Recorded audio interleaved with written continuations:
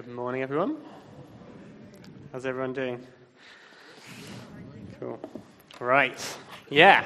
So, this morning, I want you to have a think about your best friend growing up. Okay, so I want to have a think about, the friends that you had maybe at school or maybe as you were a teenager who you would share everything with. The close friends who you would share your deepest secrets. You'd have sleepovers with. You would build dens. You'd do everything with this friend, right? And I wonder how you feel that your relationship is with that person now. And often, actually, we come to realize that, for some of us, that relationship isn't the same anymore, is it? Maybe we've moved away, or maybe we've got jobs, or just whatever. But sometimes that relationship isn't the same anymore, is it?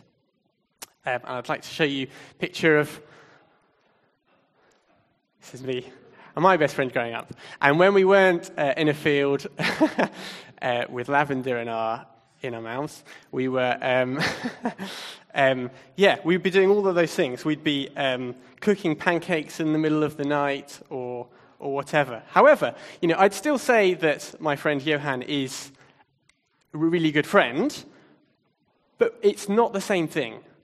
And that's because, we live in a different town now, and we still spend time together. When we do, it's great, but it's, those friendships, those relationships, change over time, don't they?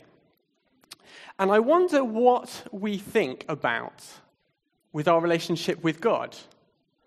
Do we feel that there's a bit of the similarity there? That maybe we look back and we think, I used to be really close to God, but things have changed. Maybe we feel like we lack a bit of that spark that we had with God. And maybe you look back longingly, when I became a Christian, things were better. Or maybe when you did something else, you felt much closer to God at that time. And so the question is really, how can we find that spark back? How can we get that closeness to God back? Or maybe this morning you're thinking, hang on a minute. I hadn't even really thought about closeness to God. That seems quite a strange concept to me. Maybe you're wondering if you'd even want closeness to God.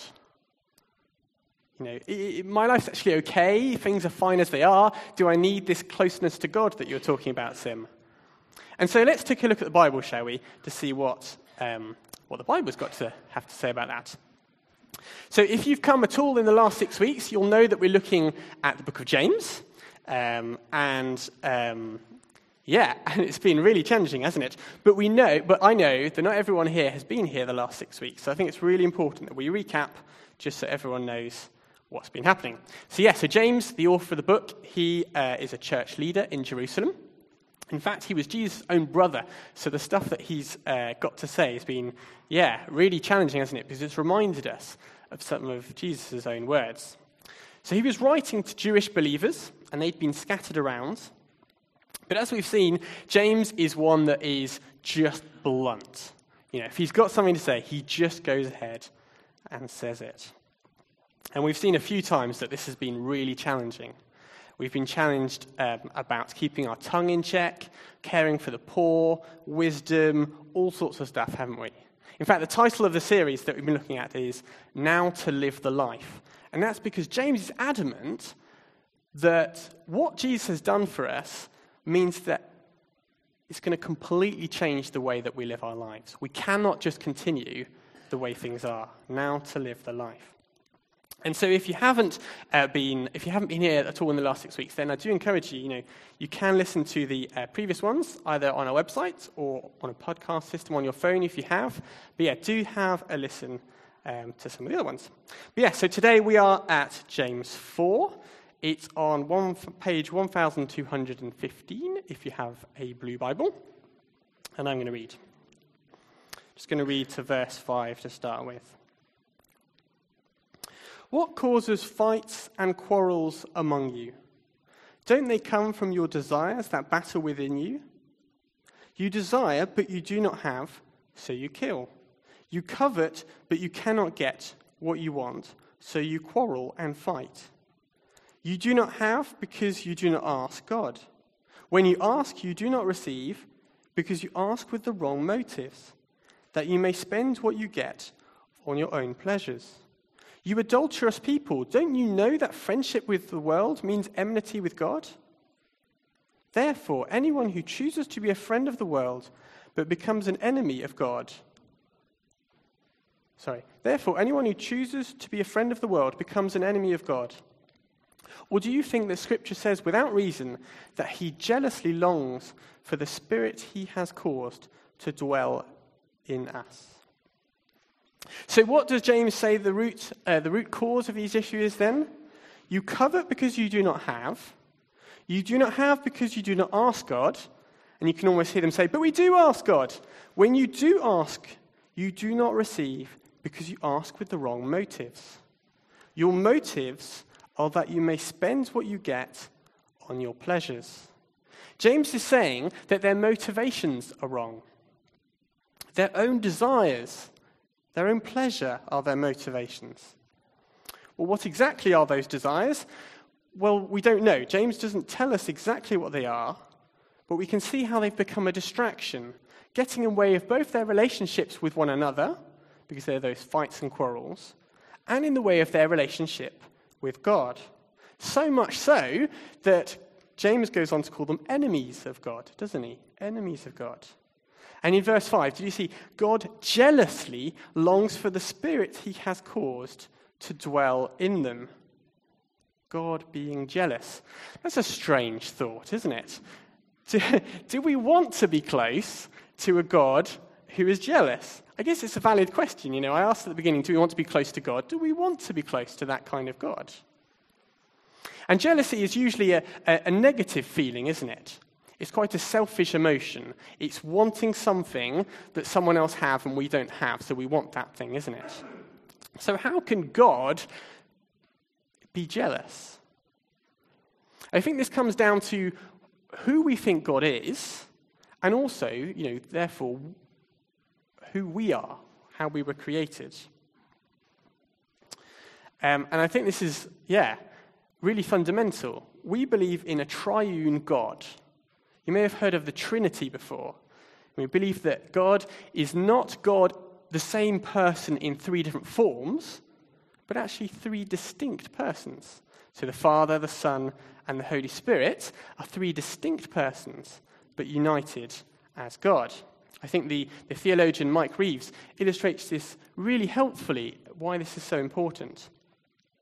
If God were a singular God, then before he would have created us, think about it, so if he's a singular God, before he would have created us, who would he have loved before he created anything? There's no one to love, is there? And so if that were the case, then he would have created us out of that need. He doesn't have anyone to love, he doesn't have anyone to love him. So there's a gap, there's a need, and so he would have created us out of necessity, almost, you could say, out of his emptiness. Instead, we believe in a triune God. So the Father, the Son, and the Holy Spirit are there before creation, loving one another, loving one another, in that deep, strong love that they have for one another. So strong, in fact, that it's overflowing, and so they want to share it, and so they create to bring others into that love. So can you see how it's different? Over here, if God was singular, got no one to love him back until he creates. Over here, God, the Father, the Son, and the Holy Spirit, loving one another way before creation. So much so, they want to create in order to be able to bring others, welcome others into that community. So we were created to be brought into that Trinity relationship, welcomed in. That's what's best for us.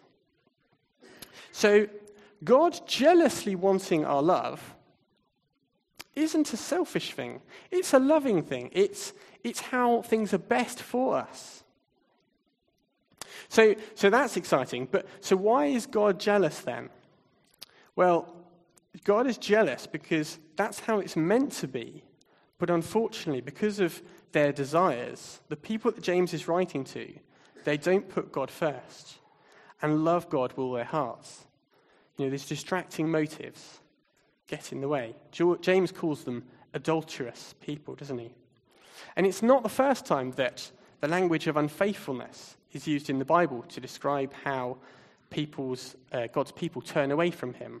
The book of Hosea, so that's in the first half of the Bible in the Old Testament, uses this illustration a lot.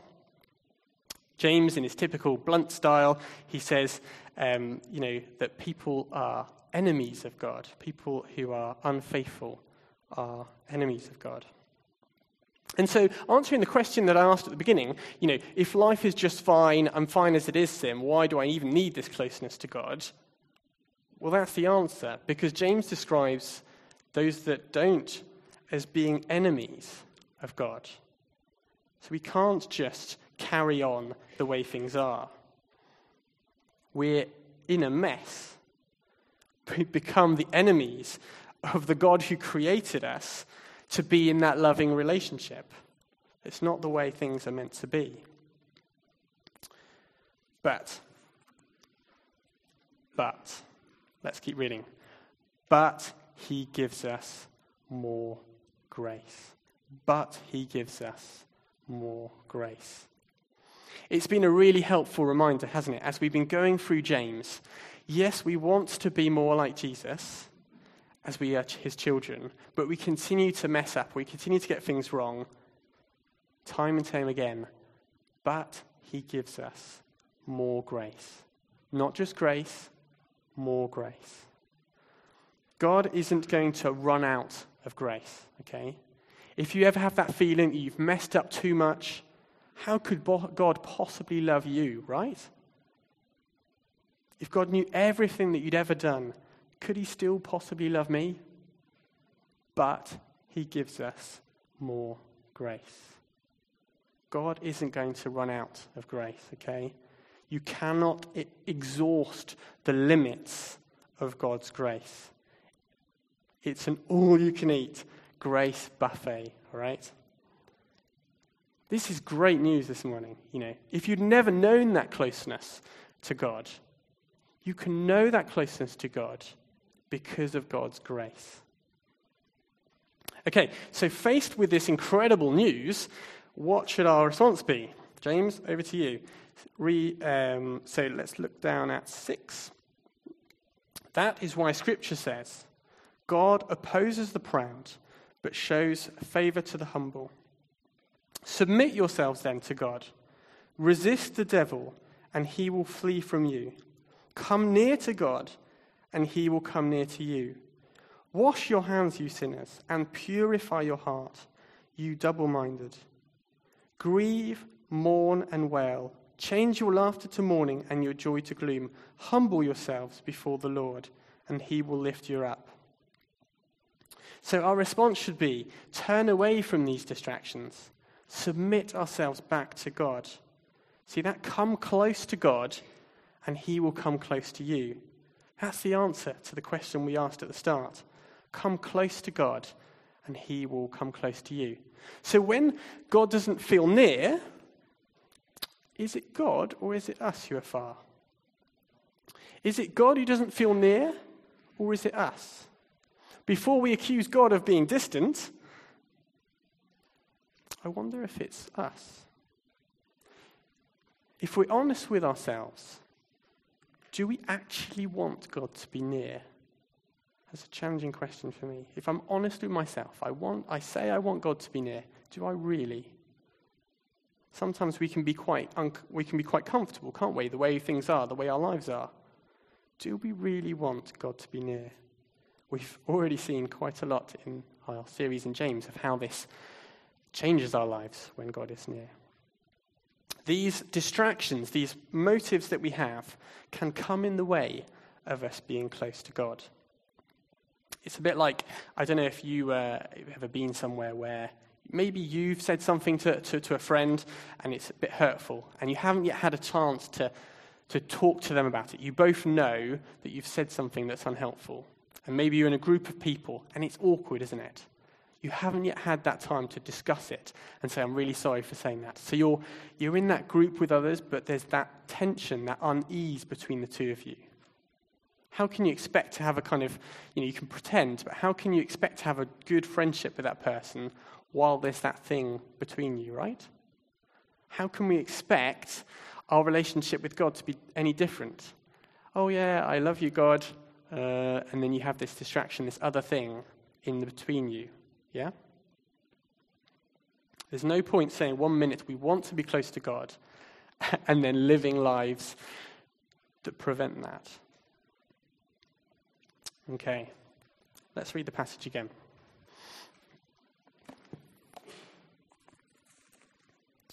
What causes fights and quarrels among you?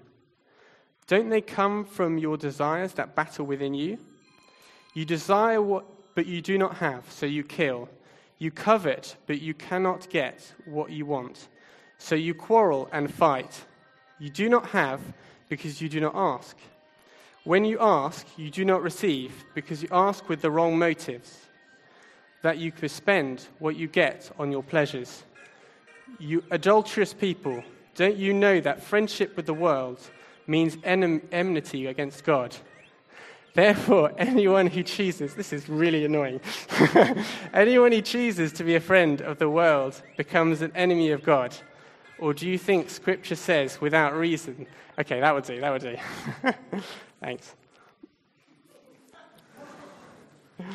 Can you see? It's really hard, isn't it? I'm sure you were struggling too. There's no point complaining that you can't hear me if your phone is really loud, all right? It's really hard to concentrate when there are distractions. It's not possible for us to devote ourselves to God, to put him first, when at the same time we have those distractions, those passions that are pulling us away.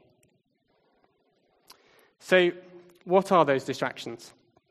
Well, as I said, James doesn't tell us what they are in this particular instance. And in a way, that's quite challenging, because if he said, your challenges are this, this, and this, then it'd be quite easy for us to kind of go, oh, well, I don't struggle with those ones, so, I can switch off right now. And that's why it's challenging. He says, but he doesn't tell us what they are, because they're different for each one of us, aren't they? In fact, sometimes our distractions might be usually quite good things. Let me explain. Serving at church, looking after the poor, leading a house group. Those would be normally things that, you'd expect me to stand here and encourage. And I do. But sometimes even those things, with the wrong motives, they can distract us from loving God, can't they? So what are the distractions for you? What does your mind happily wander to? If we, I'm not going to do it, but if I asked you to close your eyes and said, right, spend a few minutes, what would your mind race to? What do your mind go to?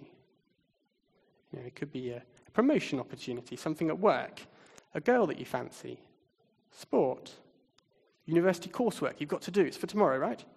Money, or your level of debt. What are the things that are getting in the way of your relationship with God? And these are going to change over time as well. Today it might be this. Tomorrow it might be something else. I think we need those kind of regular checkups, don't we, of thinking, okay, well, what's occupying my mind? What's the distraction for me at the moment? We need a kind of self-diagnostic. We need to be able to let go of those distractions if we really want that closeness and to be able to devote ourselves to God. So what should we do about it? Verse 7. Submit yourselves then to God. Resist the devil, and he will flee from you. Come near to God, and he will come near to you. Wash your hands, you sinners, and purify your hearts. Wash your hands. Purify your hearts. We need to be able to put some of those things, we can't, some of those things we can't just get rid of if they're good things. But think about our motives. Think about where our priorities are. Lastly, what about our relationships with others?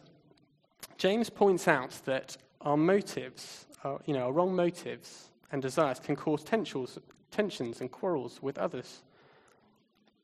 It can be really easy for us to lay blame at others who have done wrong. We may not have done something wrong, but are our motives always pure? So, we've been looking at today how distractions, how our wrong motives, how our passions can become a distraction. They can take us away. They can, like adulterous people, from God, from loving God with all our heart. And it's not easy to wash our hands of them. We need to do it again and again. As I said, the distractions can be different from day to day. We can put God first in our lives one day, but then gradually things will creep in again, don't they? So it's not easy, but it's hugely rewarding. Anyone who's experienced and known the delight of being in that closeness with God knows that it's worth it. It's costly, but it's worth it. Let's pray.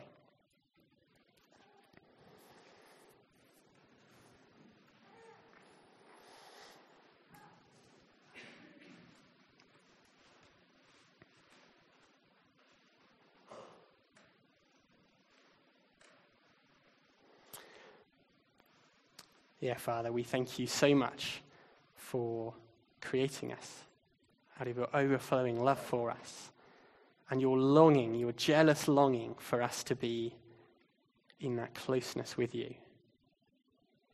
And we want to say sorry for the times when we don't put you first, we don't recognize your kingship, and we live with our selfish motives, we live with ourselves first.